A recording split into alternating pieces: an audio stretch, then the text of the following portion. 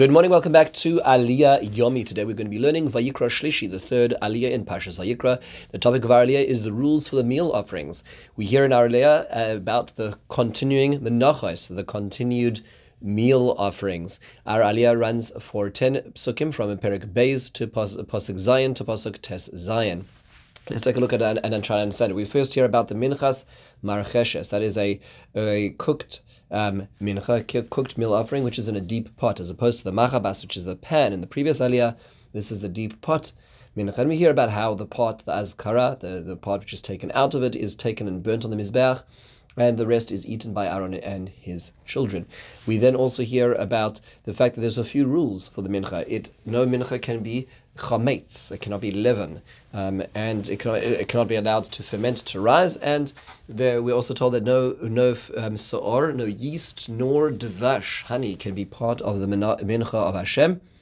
And we hear also about the korban reishis, which is described here, the first korban, and then the korban minchas bikurim, which we have to think about what that means. We do hear that although there may not be so'or or dvash, we hear that there must be salt. There must be salt in the korban. Try to understand what this is. And then we hear about this again, this korban minchas bikurim, which sounds like the mincha of the first fruits is brought to the Beis Hamikdash, and it is actually roasted in this case. So different ways of treating different grains. Very hard to understand all of these things just from reading the psukim right here. We need to have a little bit of a background. So let's just take a few points to ponder. First of all, some basics. Why is it that salt must be on the karbanos, well, it must be on these menachos? So the Gemara actually describes in Berachos Daf Hey Beis that there is a notion of salt representing a covenant, and the idea of that is that salt actually makes meat sweeter. It is able to do that, but it is something which purifies. And so, in the process of the karbanos process, the salt is an important idea of sweetening that which is raw, and also purifying that which is broken. That is the function of salt, and that's why it's symbolically used in the karbanos as well.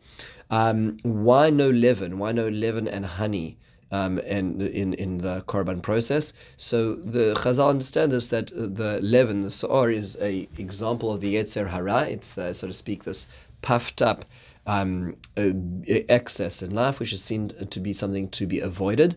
And the honey is also seen as an indulgence. When it comes to the process of a korban, when a person is purifying themselves, it needs to be in a way that they are not, it is not through an indulgence.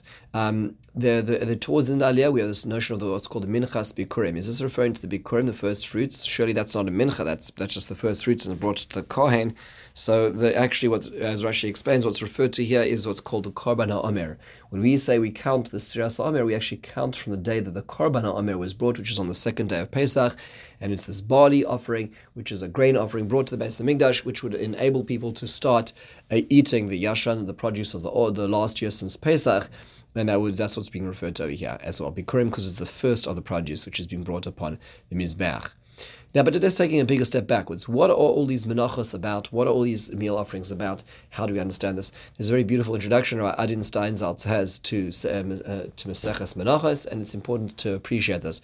Notice that there are two Masechtos, two tractates in the Babylonian Talmud, which deal with karbanos, which deal specifically with sacrifice. The first is zvachim, which means those are animal sacrifices. Menachos really are all the non-animal sacrifices. That refers to offerings brought from grains, libations of wine and oil. That's all included in the category of menachos, what's called the meal offerings. It's interesting that the one is zvachim is from the animal kingdom, and menachos is coming from the plant kingdom. Two very different ideas, but they're back to back. However, it is interesting to note that there are a few differences. So, for instance, when you sacrifice an animal, there are different categories of animal sacrifices, as we've been seeing through our parsha. We've already covered so far the korban ola. We're going to see the shlomim, and we're going to see the chatas and asham in our parsha. Some of those are kodshim kalim, which means a lower level of kodesh, and can be eaten outside the confines of the Beis Hamikdash or the Mishkan, and can be eaten in Yerushalayim.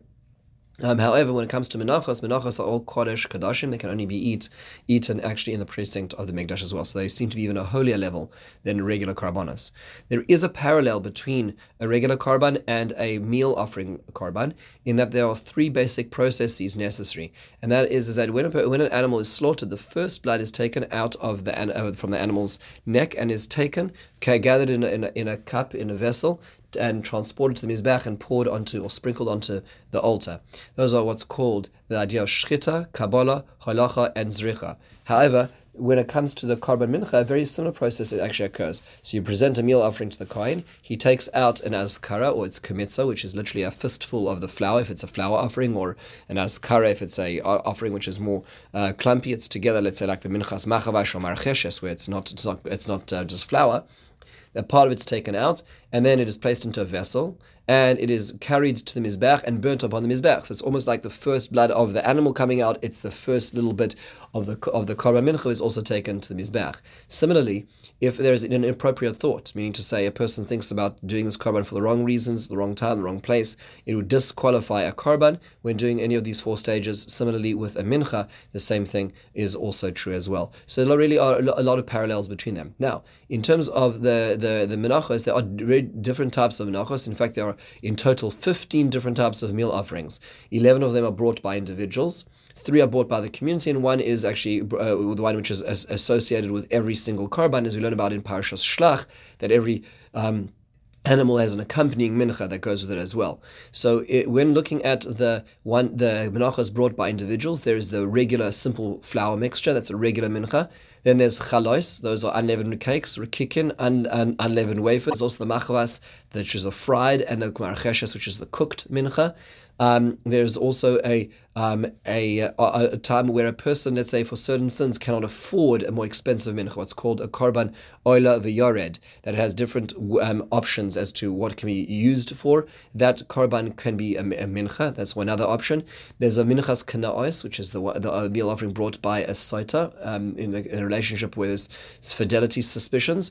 There is also the one brought by the kohen, minchas kohen, which is brought by the kohen when he begins his service in the Beis Hamikdash. There is also the daily mincha brought by the kohen gadol in the morning and afternoon. He brings his own korban kohen the minchas kohen gadol. And then there are the chalos brought with the korban Torah as well. The loaves brought with the nazir as well are also included in this as well. So those are 11 of the personal menachos, and the communal ones are the minchas ha'omer.